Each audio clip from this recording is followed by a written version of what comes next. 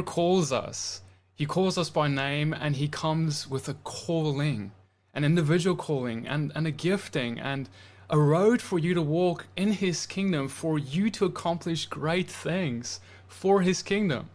And that's something that excites us. It's something that puts a fire and a passion in us. It's something we cherish. And all those things should be part of a believer who's on fire for God. At the same time, I think it's worth also exploring some of the dangers that can come along with that. Something that I want to submit to you that probably all of us have seen around us. In fact, I want to submit to you, brothers and sisters, that with this passion, it can be the very thing that blinds us from allowing others around us to express their gifts and callings and roles in the way that God has called them. And it's not always with our own bad intentions, but we have this passion and we start feeling like if everyone just got what I see, if they can see it the way I see it, then everything will be right in the world. Everything will be solved in Christianity and in the body of believers. And finally, it will be ready. Everything's going to be ready for the return of the Messiah. All right, we start heading down that kind of a road without starting to realize that the way we should cherish each other and each calling that may be slightly different from person to person, but yet all extremely important. So, dear brothers and sisters, thank you for joining us live here tonight on Rise on Fire. I have a dear brother with me here tonight. I'm introducing to you Chris Franke from Oklahoma, and he's the pastor of Hebraic Family Fellowship. Chris, thank you so much for joining me here tonight. Thanks for having me on, PD. I just want to echo everything you said. When we first came into the Torah, there was this zealousness of look at the feasts, look at the festivals, look at the Sabbath. And most people who have been able to be on this walk 5, 10, 15, 20, 30, 40 years, we can all point back to certain times, conversations, things maybe we said, whether it's with families or others, that we wish we could take back. Maybe it was the way we expressed the love for the Sabbath and how everybody else should feel that same love. Maybe it was for Sukkot and, getting to go camp out and hang out with our families or whatever. But there's at least one time in I think almost everybody's life that they could say, man, I wish I could take that back and not have witnessed that way. Well, when you start to talk about the gifts of the Holy Spirit or the offices outlined in the scripture, we have to be very careful to not make the same mistake we already realized we made when we started to keep the feasts, the festivals, and the Sabbath. And one of the easiest ways I've seen to not make the same mistake is you walk together with other people, because they'll see your blind spots when you won't see your own blind spots. They'll see your shortcomings when sometimes you won't even see your own. And, when you look at 1 Corinthians 12 and Paul's talking about the different gifts that are there, one that just sticks out to me is there's a gift to be able to discern spirits. And so, like, if God's given me the gift of healing, which I'm not saying he has, but if he's given me the gift of healing, there should be another individual who is either walking in the gift of wisdom, of a special message of knowledge, or discernment, to be able to say, like, are you doing this for yourself? Are you doing this for the Lord? Like, this is where those balances come in. And I'm not going to tell you that I figured it all out. Yeah, and even in jointly working together in ministry, in other words, if someone is really gifted in wisdom, right, from the Holy Spirit, I'm not just talking about like earthly wisdom, like from the Holy Spirit to see things Father's way, and he's ministering with someone who, like in your example, the gift of healing, there may be a time where that person with the gift of wisdom can step in and be, well, what's actually causing this ailment, for example, it is this and that, and something that can only be brought in by a supernatural revelation of wisdom from the Father, right? So we, and now suddenly you realize that the guy who has the gift of healing is edified by the guy with the gift of wisdom, and it's a collaboration versus if you separating these people, you're putting them in different places. And I think, Chris, that's what's happened a lot, right? When we have these, if you think about it, gifting groups, and what I mean is, like, we have people who they group together based off kind of cliques that they form of people who are like them, who have the same passion, who have the same gifting, the same maybe office, and that's, you can kind of, I guess, expect that to a degree. People who love teaching, they love other people who teach. I get that, but isn't it in reaching to those who aren't like us and who have very different offices or gifts? That is the very thing we need to be doing, perhaps even sometimes more, because then we're actually learning things out of our realm, out of our comfort, and because that comfort, and that's perhaps the big thing, is this comfort we have with who we mingle and with whom we associate. Maybe that's not the right word, but with whom we love to minister with and join with in ministry. Well, I would 100% agree with that, because we see it even taking the gifts out. We see it in just the pattern of behavior. So when we're really into, we want the Torah portions, and we want to try to dive into a sod level of the Hebrew and the numerology and all the other things that happen, we tend to make statements like we're not being fed, or we really prefer to go over and be with this group of people. So if we do that on things like how we study or the topics we study, it would be just as natural to say, well, I walk more in an apostolic type of office, so the people who will get me are people who are more apostolic. And so you have to really come to a place of humility to say, hey, I don't walk in the gift of tongues. I don't walk in the gift of whatever it is. And all of a sudden I'm either ministering to, which, I'm in a pastoral position. So a lot of times I'm ministering or shepherding people who have a different skill set I don't have. And you have to get to a place of humility and say, if truly what we've asked for is for Yahweh to be the leader and Yeshua to be the head of the church, if Jesus is the head of the church, and we want them to lead the church, then if the Lord is bringing those individuals to my church, even though I don't walk in that skill set, I have to figure out how to lead them and also be in humility while leading them, that I can't just immediately say, okay, well, I'm an expert on tongues. I'm not an expert on tongues. So should I shut down the ability for somebody who has that gift? No, we need to find a mutually respectful way to figure out, well, how do we apply that to our local congregation? Because we know that gifts of the Holy Spirit, it also speaks in Corinthians where it talks about it, like it's in order, and you can see very quickly. I think I'm paraphrasing, it's the Chris version of the Bible, but it basically says, if this isn't a spirit that preaches Jesus, then you can automatically discern what spirit, because the Bible says people will heal, and then on the day that they meet the Lord, he'll say, depart from me, I never knew you.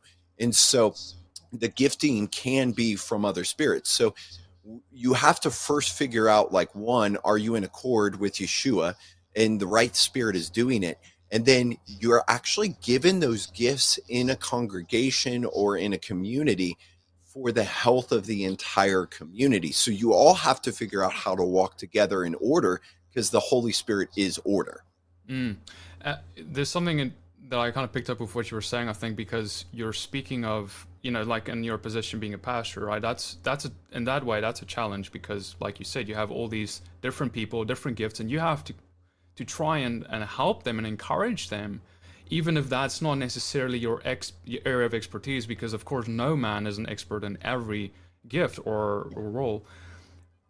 But perhaps many others, many people who are in a position like yourself, there's fear.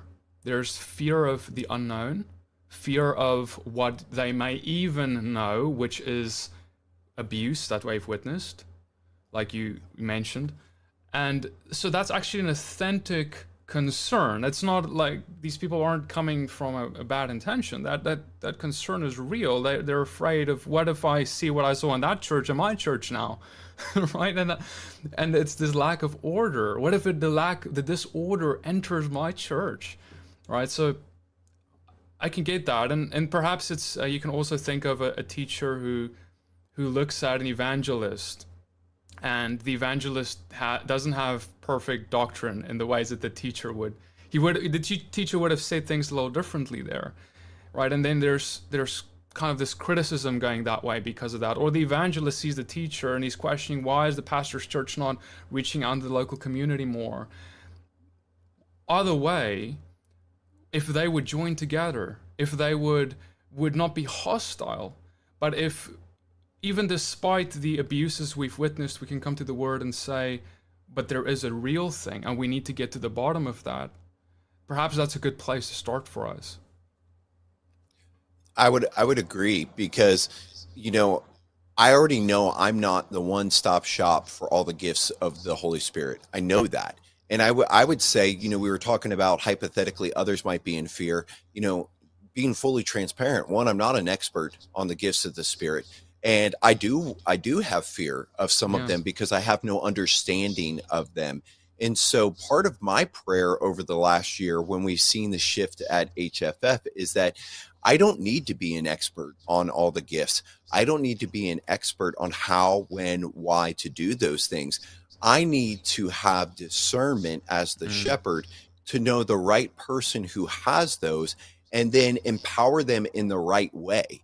Because it's not the same for everybody. PD, if you and Christina moved to Oklahoma City and you started joining HFF, and then Nathan Harmon and Alexis moved, both of you definitely have the gift of evangelism, but you both operate in that it's sometimes similar, but it's sometimes different. And so I couldn't say, okay, well, when the Harmons move and PD and Christina move, this is how we're going to deal with evangelism.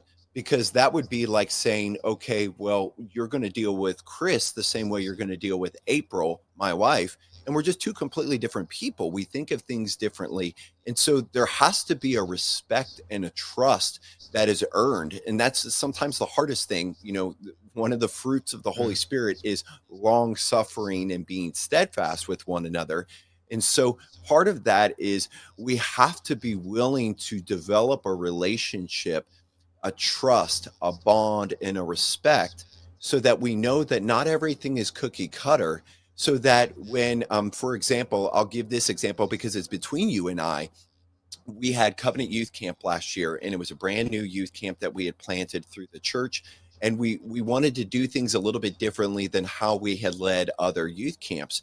And part of that was we wanted to make space for the gifts of the Holy Spirit, even though, once again, I'm not an expert in those.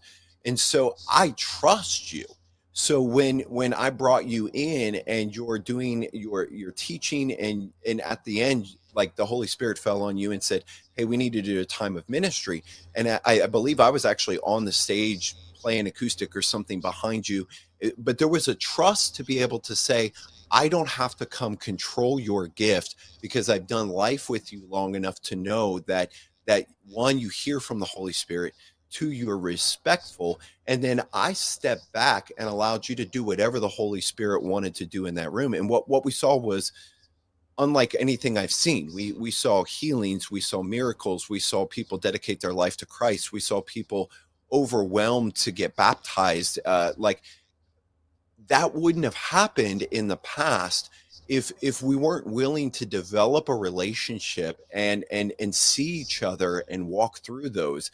And I don't know of, especially from a roots-based Saturday church, I don't know of any church that is currently got people in all of the walking in all of the giftings, at least corporately. And so if this is a foreshadow, and by the way, it's not just in the New Testament. I mean, there was healings and there was miracles and there was order and structure, and all these offices were operated in the community of Israel throughout the entire Bible. So if we truly want to get back to be first century apprentices of Jesus, which I believe is the majority of this audience's goal, Right. we also have to understand the human side of that. And we have to be mindful of, like, we all have hurt. We all have seen abuses. We've all seen people who've walked away. Well, we're not going to do tongues here yet. And so they just all go and they get together and they gather in Pentecostal Right. or Assemblies of God or whatever. So it really is, it's a maturing process that the Holy Spirit has to do, that also includes a healing process of our own hearts, our own insecurities, our own worries. And I can't say that I've totally figured that out, or I've been widely successful in all of that.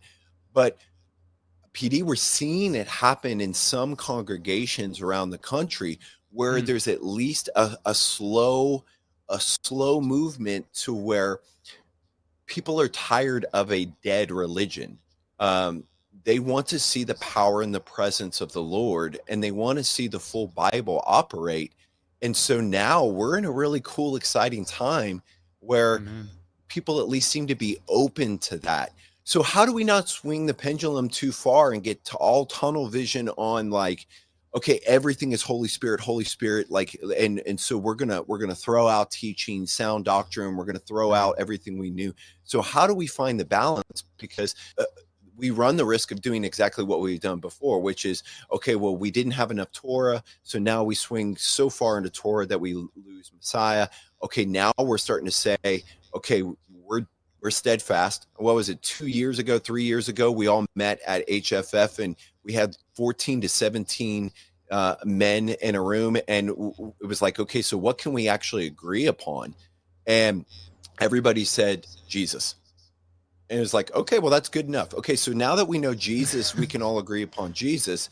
Like, how do we start opening our hearts, our doors, and our minds to allowing people to walk in these gifts? Because nobody would say, some people are worried about tongues, and I understand that. But, like, so in the same passage, it says some are given the gift of strong faith. How many of us would say, like, no, we don't want more people in our congregation that have strong faith? I don't know of anybody. Like, so PD, how do we find that balance? I mean, you know, I have a congregation and you have a ministry that travels around to congregations and events and really anybody who you can minister to. So how do we continue to bridge the gap between somebody who's got a home base with a flock who's a part of his family, and we become not only a local family on mission, but we also become a regional, national, and international family of God that's on mission with each other? I want to share this with everyone quick here from Ephesians 4:11, because just so that everyone kind of gets on the same page with, like, what we're talking about in the Word. You see, the offices, in short, right here it says, verse 11, and he gave apostles, prophets, evangelists, shepherds, and teachers. Again, I'm going to stop right there, because the first question we all need to ask ourselves is, in our fellowships, in our assemblies, do we see each and every one of those things represented? And if we do we see them all represented in a way that is at least balanced to some extent, right? And I think that's the first thing we need to do, Chris, to answer your question, is we have to recognize first that there is something more here in the Word like, you know, like you said, and like I'm saying, am I saying that I have a fellowship that's got all of this sorted out right now? No, I don't, right? And so but I can see it in the Word, and I can see it's there, and I can see, well, if it's in the Word, the Holy Spirit desires that, and I know he desires that because I can feel him in me saying, this is what we need to do. And I believe many people, you know, who are listening to this can testify of the same thing. It's like, where are these other offices? We definitely have the teachers. We definitely have the shepherds. And I think this is representative of basically all of Christianity. You know, we have evangelists. To an extent, that's something that's perhaps we could see more of.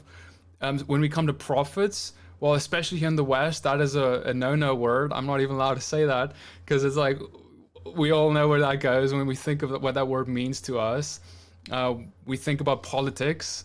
We think about things that are said that never come to pass, and so on. So there's baggage right there, the hurts that you mentioned earlier.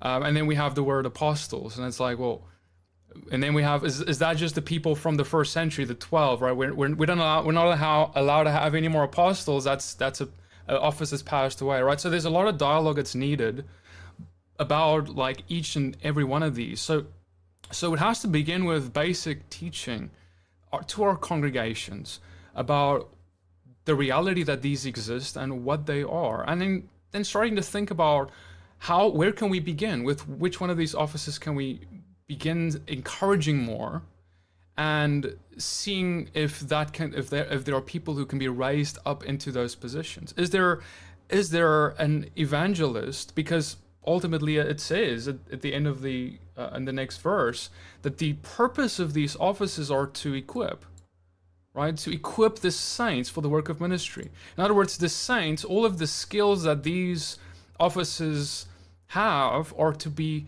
taught to the whole body. Now that's interesting. It's not just that the teachers teach, and that's what we've done, right? We've had teachers and they've done an amazing job at teaching. But there are all these other offices, and they're also supposed to equip. And so if we only have, say, teachers, or perhaps only shepherds, or whatever, or even only evangelists, because there are certain churches that are very missions driven at the cost of sound doctrine again. So whatever it is, we need a balanced approach to all of these. And so perhaps beginning with that realization first is key, and then recognizing that, look guys, it's not a competition, because so oftentimes I think I don't know if it's a Western capitalist mindset, but it's like this, we're in competition with each other in ministry, and churches are in competition with one another, and it's like, how many members do we have? What do we need to do to get more members? And then it becomes about a man, and then he is the guy, and then the other the other people in the congregation don't get to enter their roles. So then we have a pride issue creep in, and that can also be a root issue of why. Not always, but it can be an issue of why. And so a really healthy fellowship is going to be marked by encouraging, training, equipping the different, whether it's offices or gifts, which we can go into that in a bit too, in the fellowship itself. Because then we move away from if you think about where this all comes from, and I'm not saying it's only where it comes from, but some of this is really historic. Our very far forefathers, right? Many of us had Catholic forefathers, and when you go back far enough, we know that the model was that you had the priest, and he was the minister, and no one else was doing anything really in ministry. People came to church, listened, and went home. But now God has been breaking us free from that tradition to get people participating. And now we're getting to a place where we have to go deeper and evaluate deeper to lift people up so that they can become the hands and feet of the Messiah like in the first century. Yeah, and I was actually at a pastor's lunch this afternoon with pastors of many different denominations across the city of Norman, and they were having the same conversation. It seemed like there was this series of years where there was almost a friendly fire war from church to church to church to church. And so a lot of times, we're in the root side of Christianity. And so we see that very prevalent with us, and we act like maybe it's just us. It's not just us. It's also exists in the different denominations of Christianity.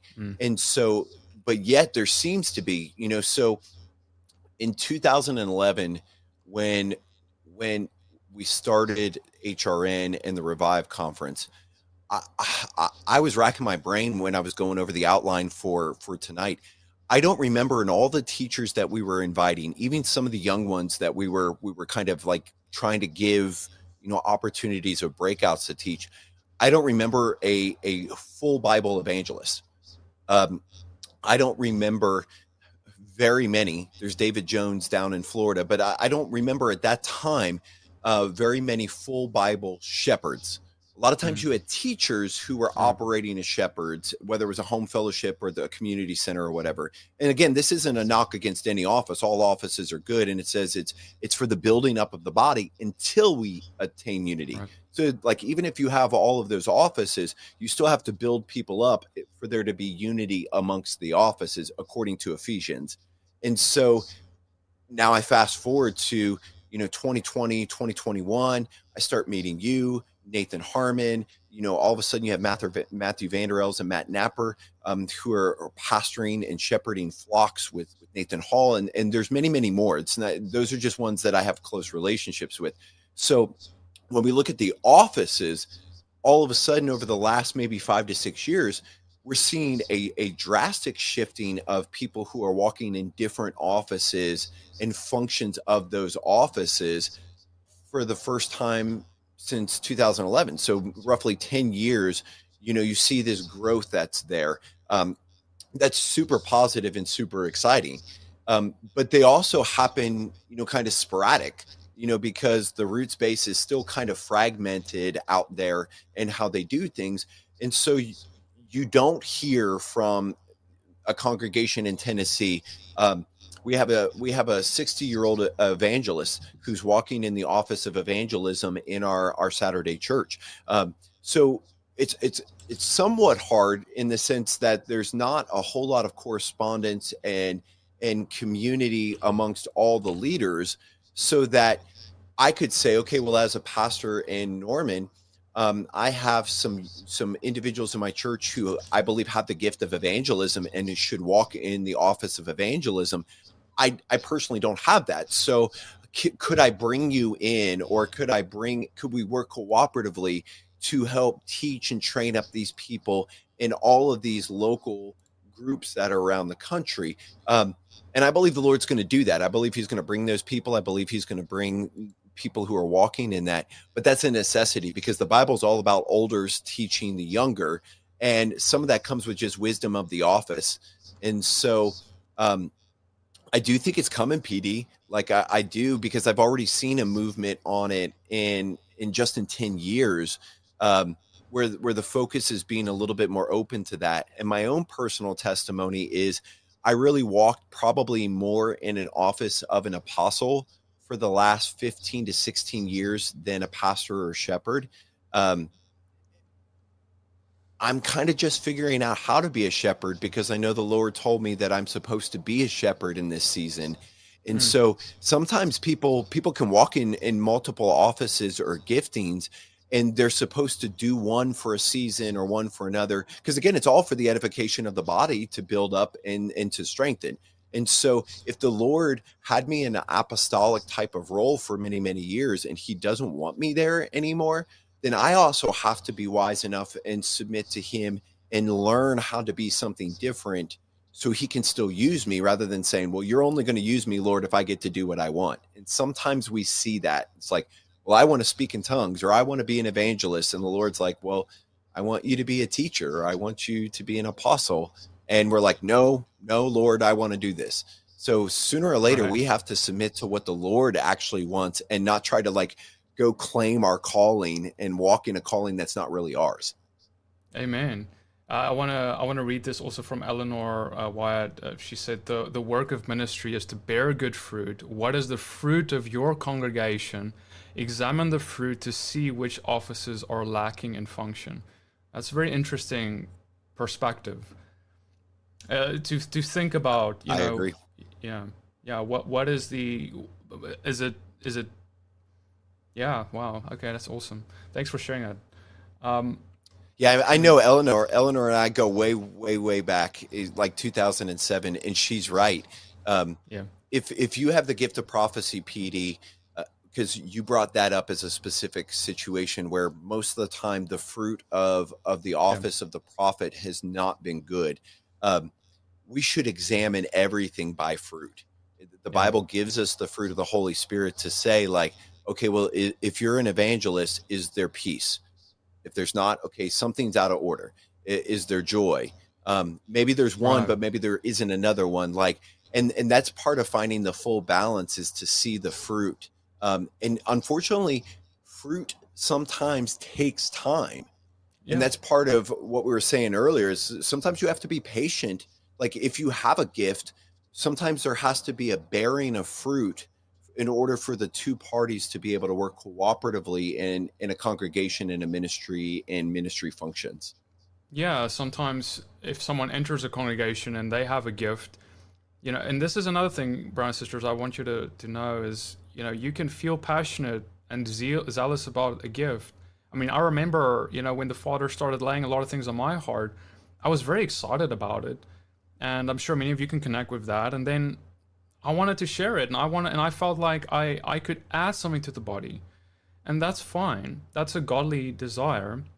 But let God open the doors. Let God bring the opportunity. Let God be the one that says now's the time to do so.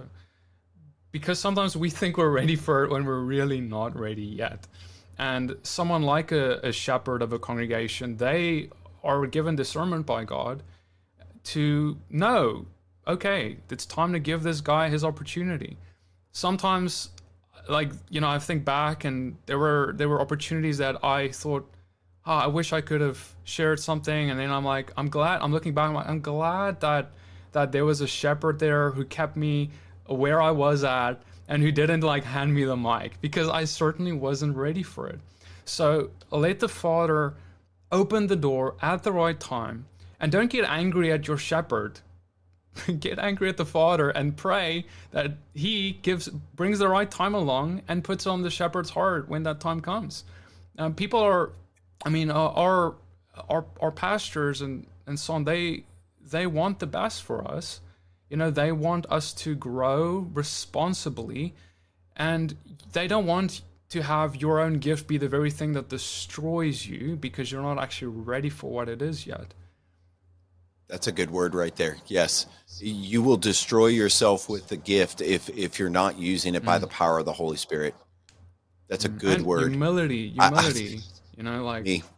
huge. You need humility, because otherwise, the moment that people start looking at you that way, that way of, wow, God did something through you. If you're not knees to the ground, it destroys you in a heartbeat, because Satan's looking to do that. If he sees you, oh, you're being gifted by the Father, God wants to use you here and there, like his next step is, how can I get him to fall? And he's gonna try and get you to fall by pride. That's the number one plan of the enemy from the garden. So he's gonna entice you with the praises of men to get you to compromise and to take the glory for yourself, or to become puffed up in pride, to consider yourself as higher, more than you ought to think of yourself, not sober-mindedly. Well, I want to give a personal testimony to confirm that word. My youngest brother and my mom in 2014, I think it was, I was leaving my position in the ministry I helped found in Nashville, and I was taking a pretty high position with a larger ministry in Oklahoma, and it was going to be a lot farther away from my family in Ohio. And both of them came to me and they said, "Why do you have to take this ministry? You're a gifted speaker. You know a lot about the Bible. People like to follow you. Why wouldn't you just go do what the Lord is giving you to do?" And I looked at him and I flat out said, I said, "Well, I'm going to do what the Lord's told me to do." And they said, "Well, why wouldn't you just start your own thing?" And I didn't necessarily have the answer. I kind of thought I had the answer, but I definitely wasn't humble enough to say it to him. And that is that I was a narcissist. And if I would have tried to start my own thing in 2014, I would have done so out of my calling, not out of the calling of the Lord. And I would have probably been dangerous to any single person who would have come, whether it was a church or it was an online ministry, whatever it was, because I had else's thoughts in my mind. It was mine. And so I had to go through a season of learning how to just sit and be taught and be a student and adjust some of the negative parts of who I was, until the point where even then I didn't want to be a shepherd. I didn't want to run a ministry, but the Lord was like, well, I'm not going to release you from it because you've never done it. And so I had to step out at that point in time and realize what was a concern of myself and my shortcomings and my own pride, my own ego, my own narcissism, my own arrogance in 2014. It very easily could come back in 2023 now that I do have the opportunity. And the Lord was super gracious. He brought Brent, he brought some other elders, older men, to be able to lock arms with me and say, like, okay, how do you believe the Lord's telling you to do this? And then afford me still, like, I'm not the dominant pastor preacher on the pulpit at HFF right now. Brent Avery is.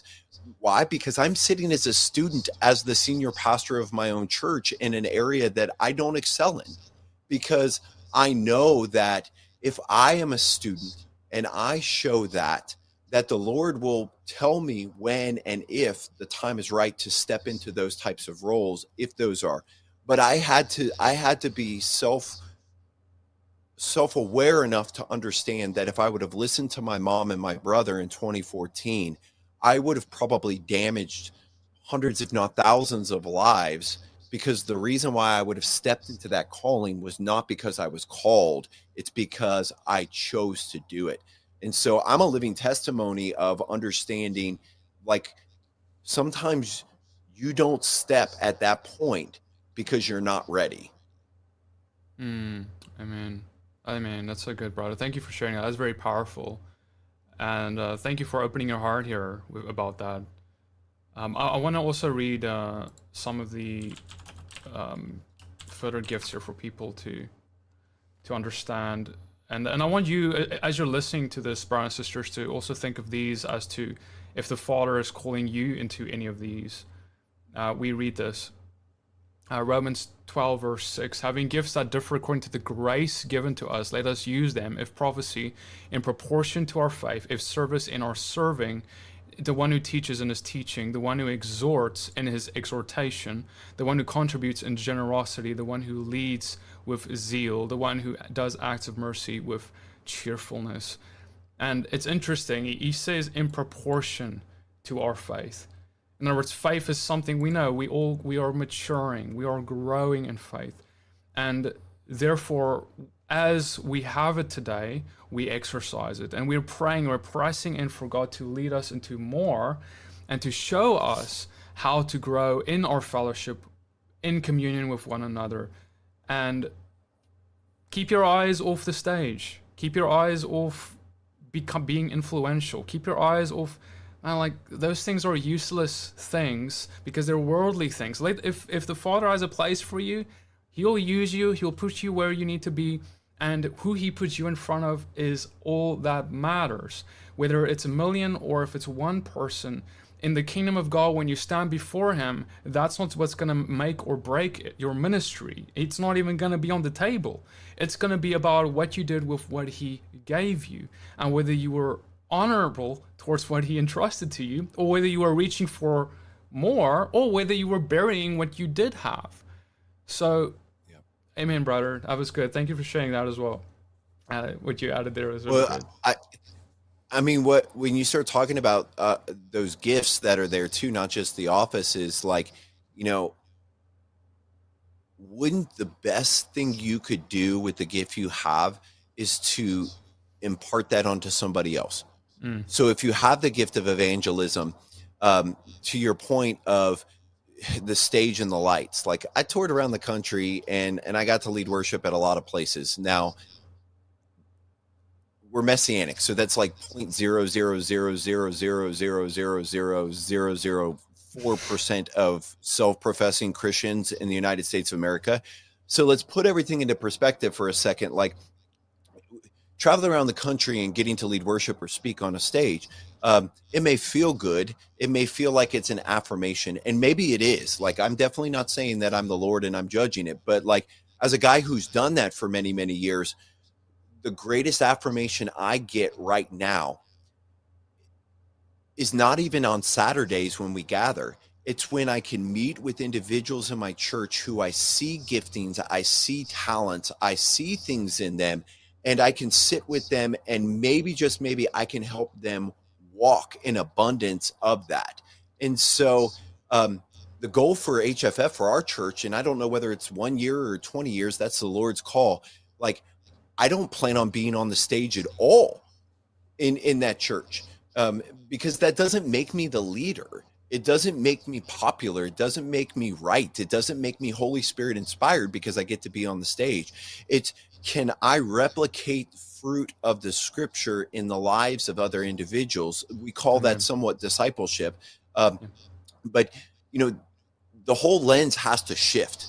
Like, you have to be looking for the gifts. You have to be looking for people who have those, and then trying to pair them with other individuals who maybe have walked in that, so that they can grow up in that, so that they can edify the body of Christ, i.e. HFF or Rise on Fire events, or literally wherever they're planted. But that's the other thing, is that we don't see in Romans, we don't see Ephesians, and we don't see in Corinthians that as soon as somebody recognizes the gift that they have, or they recognize the office, that they immediately go someplace else to use it. They have to be called to go someplace else to use it. And so from our corner of Christianity, a lot of times people will see something really popular, or they'll see a congregation that's like blowing up, and they'll sell their house and they'll move away from their family, all to go like, I want to serve there. I need to be there. Well, this is part of the problem. Like, what if the gift you were given was to sit put in that little 5-person home study, or that 100-person fellowship, and to serve with the gift there, not to go join the next big thing or the most popular thing? Because ultimately, sometimes you're supposed to do it there, and then maybe God will send you out. Maybe you won't. Maybe it's literally for there forever. And you have to be okay with that. Amen. Amen. You know, and that's a big deal. The question is not, is that fellowship looking nice? Does that look like a good deal? But is it where the Father has called you? End of story. That's the big question. And can you tell me that this is absolutely what the Father is telling you and your family to do? Or is this your idea because of all of these other reasons? Now, there's nothing wrong with moving, and I know that's not what Chris is saying, you know. But I do see what you're saying, Chris, and I think that it happens a lot. And sometimes it's not easy staying put. Sometimes it's very uncomfortable. Sometimes it's with people that you don't even feel like you like. And then we go to greener pasture. We try and go to greener pastures. But what if being around people that are sometimes more difficult to minister to is the point? Because if we can't even learn to love each other, how are we going to love our enemies and those who backbite us and backstab us in the world, as our Messiah has absolutely called us to do? It's a great exercise ground, and then it's difficult sometimes to even love fellow believers, but nevertheless, it's something that's absolutely expected. I mean, even the disciples, Peter's like, how many times should I forgive my brother? He was probably talking about one of the others right there, like who just... Yeah, they were always fighting. They were always like, who's the best? Like, Lord, who's the best? Who's the best? Like, we haven't evolved too much from that standpoint, because we're still like, well, who's the best messianic teacher? Who's the best prophet or whatever? And it's like, all of you were given a gift. Ephesians says, all of you were given a gift before you were born. It was put in you by Jesus that you should walk in it. So you still have a choice whether or not you get to walk in it. But some of that, and I'll take full responsibility as a shepherd here, some of that is that we've fallen into the cycle that we're not trying to foster that in people. And some of that can be fear-based. You know, I've been very adamant in the testimony of the healing we had in the church. Like, when they called and they asked me to lay hands on them, I was fearful. I was like, okay, Lord, I know it says it in your scripture, but like, what happens if I lay hands and the baby doesn't make it? Like, I don't know that they're going to be yelling at you. They're going to be looking at me.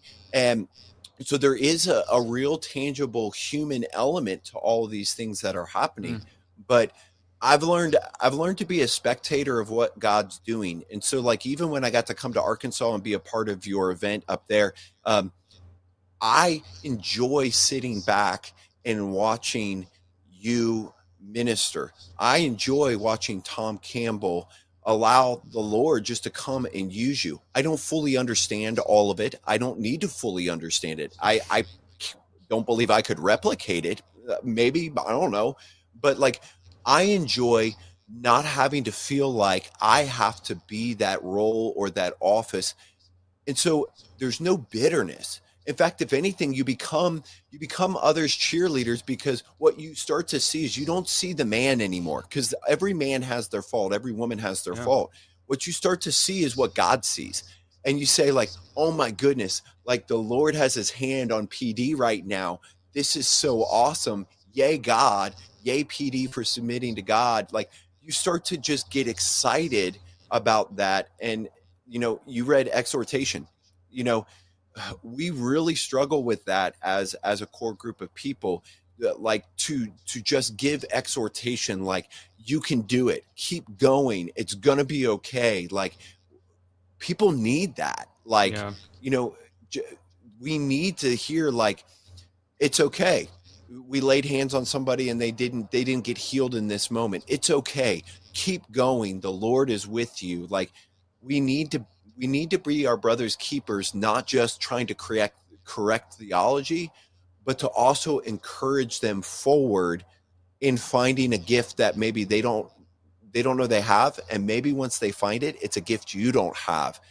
The Lord's really good about playing Tetris with his people and the gifts of like, okay, HFF in the next year, you're going to need whatever it is. Like, he will raise it up. You have to make sure that you don't kill it. Yeah, that's the biggest danger. That's good. Yeah. You know, and that's that first thing you mentioned. I think that's one of the there's four things I want to mention about. So now, you know, how do we bring this change in our fellowship? And one of the first things I wanted to say is encouragement. In other words, if there is no encouragement, no one's going to step into the fullness of their gift, their office, whatever that is. So we have to create number two, a safe environment.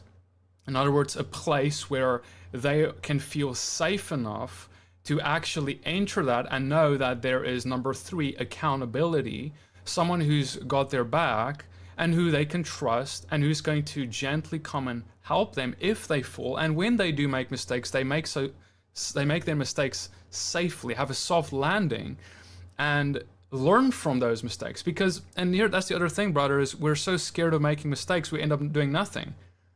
And fear rules us because we're afraid of making mistakes. But if we have an environment that is crafted to be safe because there's accountability, then there's nothing to fear anymore, because the Holy Spirit can come and nurture that person along in a way that they can grow in safely, instead of, you know, like we discussed, like giving them what they need in that moment. And then the last thing is training individuals, like you're talking about discipleship, training a congregation on perhaps even protocol of when this happens in our fellowship regarding this gift, this is how we will deal with it. Because and you don't need to be an expert in that gift to teach this, because it's in the Bible. It's laid out by Paul for us. For example, you know, regarding how do you deal with the gift of tongues? How do you deal with the gift of prophecy? Prophets are subject to the prophets. Gift of tongues need an interpreter. Like, these are basic elements that are taught in the scriptures that we can equip our fellowship with, so that when those things happen, because we're expectant now, we're now, God, okay, Lord, we don't know what this looks like. We're newbies. We're learning, but Father, we're opening our congregation up to your Holy Spirit moving. And I think that's the key, brother. I know even in your fellowship, you know, that you made a decision. You were just like, Father, I'm opening this up. I'm opening this place up to you. I'm going to believe for greater things, even if it's uncomfortable, even if I don't understand it. You know, I know that's what you went through, and that's what we all need to do is open that up so that he can come and have his way. That means we need to surrender what we think, our desires, our comforts, and let him come and move. And that's what faith is. Faith is taking a risk. It's uncomfortable. It feels scary. It's walking on water. But when you get on that water and the Messiah is there with you, and you look around and you realize you're standing, and everyone else sees that who's on the boat, and then faith is built in the entire congregation, like you guys saw with that healing. Well, the grace is sufficient. The Lord's grace is sufficient to cover those times where maybe you ran too fast or you didn't move quickly enough. And again, I'm not the expert, and I don't have it all figured out. As John Diff would put it, I'm probably on top of Mount Stupid right now. But I'm at a place where I understand that this is what the Lord wants. And in order for the Lord to have his way and me to still remain the pastor, because that's a key thing. Like, the Lord's going to have his way one way or another. Either I'm going to squelch it all, or he's going to remove me and he's going to let the outpouring happen. And I don't want either one to happen. I want the outpouring to happen without having to be removed. And then I also don't want to be the one who squelches it. And so, like, as you were going through those 4 points, I love those 4 points, because if as a shepherd, just take me, for example, if I see somebody who is walking towards a certain gift that they might have, if I go and I embrace them and I start to walk that out with them, not only is there a safe space, they know that I'm with them. There's also still an order in place. But if we do have something that steps out of balance or whatever, there's already a relationship and a love and a respect for each other in the community to be able to say, like, hey, I have a concern. Okay, let's dialogue. There needs to be more healthy dialogue in congregations. There needs to be more room for the Holy Spirit to move. And that's not forcing the Holy Spirit to come by basically just throwing all the rules and all of the other things out the door. Like, the Holy Spirit operates in order. But I do genuinely believe that most of the reason why you don't see more of the offices and more of the gifts is because they're just not welcome, whether it's the spiritual leader or the attitude and heart posture of the people in the congregation. And if the leader of the congregation doesn't attempt to lead the people to a different heart posture, it won't happen. You have to lead towards a place where you're expecting the Lord to do these things, and then you're waiting for him to manifest those in the lives of people. And as soon as you see an opportunity to support that, you walk up alongside of them and help support them. If we start talking about it more, PD, if we start teaching about it more, if we make our Sabbath services incorporate more of the Holy Spirit and what that looks like, more people won't be foreign to it. More people won't be scared of it. More people will be more in tune spiritually to even have their eyes and hearts open to the possibility of that. And that's really all HFF is at right now. Like, we don't have some sort of great fulfillment story we can talk about experts. It's just we've changed our heart posture towards the fact that there are individuals in our church who have gifts that currently are not being fostered. And so now the prayer is turned like, Lord, show me, help me, lead them so that those can be manifested in our congregation. And I feel like it's happening. I can't necessarily share some testimonies right now because it's still in the midst of things, but like our heart posture has changed. And so, obviously, PD, you'll know as soon as they happen, because like I'm like just jumping for joy sending you text messages, even on Shabbat when like it says PD has his phone silenced. So like, but it's not going to stop me from testifying of what the Lord continues to do, because he deserves the glory. Amen. Amen, brother. That's awesome. So I wanted to, I saw these, some of these comments. I just want to share them here. Renee said, I know I'm called to teach, but when I first learned about that several years ago, I ran from it because I wasn't ready to step into that office at that time. Well, that's good, Renee, in that you recognize that at that time, and that humility is perhaps the very thing that sets us apart for the Father, that he's like, I want to use you because when you can because he usually starts revealing to us the things that he's calling us to before we're ready for it. Like, definitely. So it takes humility and responsibility to nurture that until you're ready for it. So thanks for sharing that. Uh, Tyler said, nothing sets a person so much out of the devil's reach as humility. Amen. That's Amen. good. All right. Well, brother, thank you so much. I love reading that coming from Tyler, man. Tyler is such a great brother. Amen. Brother, please share with me any of your concluding thoughts, and then I'd love for you to just pray for us regarding this, as well as for any leaders perhaps even listening in tonight.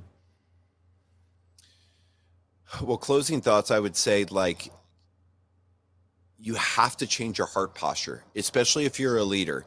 But really anybody, if your heart posture currently is closed off to portions of the scriptures, specifically in regards to this conversation, to the gifts, the offices, or the manifestations, and we didn't even get a chance to go really into the different manifestations of the Holy Spirit as outlined in scripture.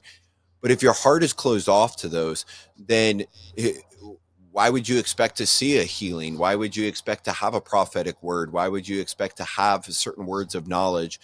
You've closed yourself off from the ability to be present with the Lord in those spaces. And so the first thing is really just changing your heart posture to allowing the Lord to reveal himself when and how he wants to in those areas, whether it's in your own life or in the lives of others around you, whether you fellowship with them or they're your friends or their family or whatever.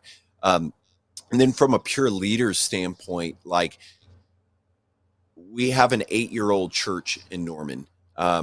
It's not new. It'll be 8 years in, I think, a week, 2 weeks, something like that.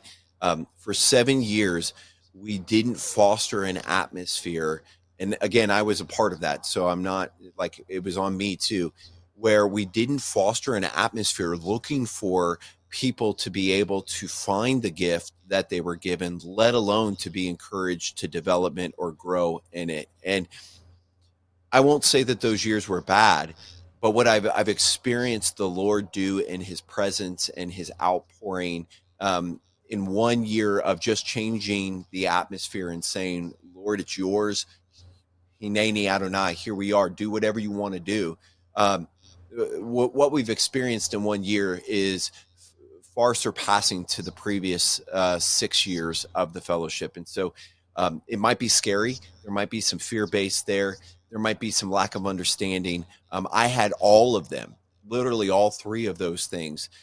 But I finally stopped playing games and said, I'm going to let the Lord do whatever the Lord wants to do here. And I'm not going to be the reason why he can't do it. And if you, as a leader of a congregation or a home group, if you can get to the place where you can fully submit the congregation, the flock, whatever it is you have oversight of, to the Lord, and recognize that it is literally by the grace of God that you get to do what you do, the Lord will show up. He will lengthen the tent post. He will manifest his spirit, and it will revolutionize your relationship with the Lord. And so I just really strongly want to encourage you. I've been in the Messianic Hebrew roots, whatever you call it, for 17 years. The last year of my life has been unlike anything I have ever experienced in the previous 16 years, and I will never go back unless there's an audible word of the Lord, which I don't believe will happen. And so I just want to encourage you tonight, if you have a congregation, if you have a home group, if you have a fellowship, maybe you're just a family, maybe you're just a mom or a dad tonight watching and you don't have that, and so you fellowship at home. Foster an environment where at the very level of your own children, you're looking for the spiritual gifts, no different than you're looking for the gift of the possibility to become a lawyer or a doctor or whatever. If you do that, the Lord will show up and he will manifest himself. Amen, brother. Amen to all of that. Please end off for us in a prayer, and then, I'll conclude after that for us. Okay. Dear Yahweh, we just thank you for Jesus. We thank you for his atoning sacrifice, for willingly giving his life.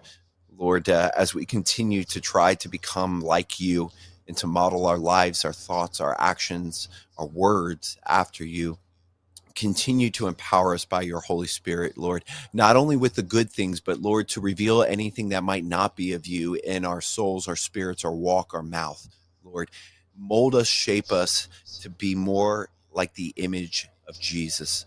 And so, Lord, I just thank you for PD and the ministry of Rise on Fire. Lord, I thank you for the opportunity to just share and testify of your graciousness and your goodness. And for any person who's listening, whether it's been live or it's afterwards, Lord, meet them there in that place. Give them your peace, your joy, your long suffering, Lord. Outpour your Holy Spirit in the offices and the gifts in their communities, in their homes. Empower them, Lord, to help push back the darkness in this world with the gift that you gave them before they were born. So, Lord, we love you. We give you all the praise, all the adoration, all the glory, for you are worthy of all our praise, Lord. In the name of Jesus, amen and amen. Amen. Thank you, Chris. That's awesome. Guys, what an amazing testimony of his life. You know, I'm a witness of it all, and I just appreciate his humility so much. And I honor him for coming on here tonight to open his chest about all of these things with us. So I just want to thank you also for joining us here tonight. If this has been a blessing to you, consider partnering with the ministry. We also love to bless our guests. And if you want to be reminded of joining these live shows, you can text Yeshua to 94000. Yeshua to 94000, and you'll get a text when we go live. Thank you guys so much for joining us, and we'll see you guys next time. Blessings to you, and shalom.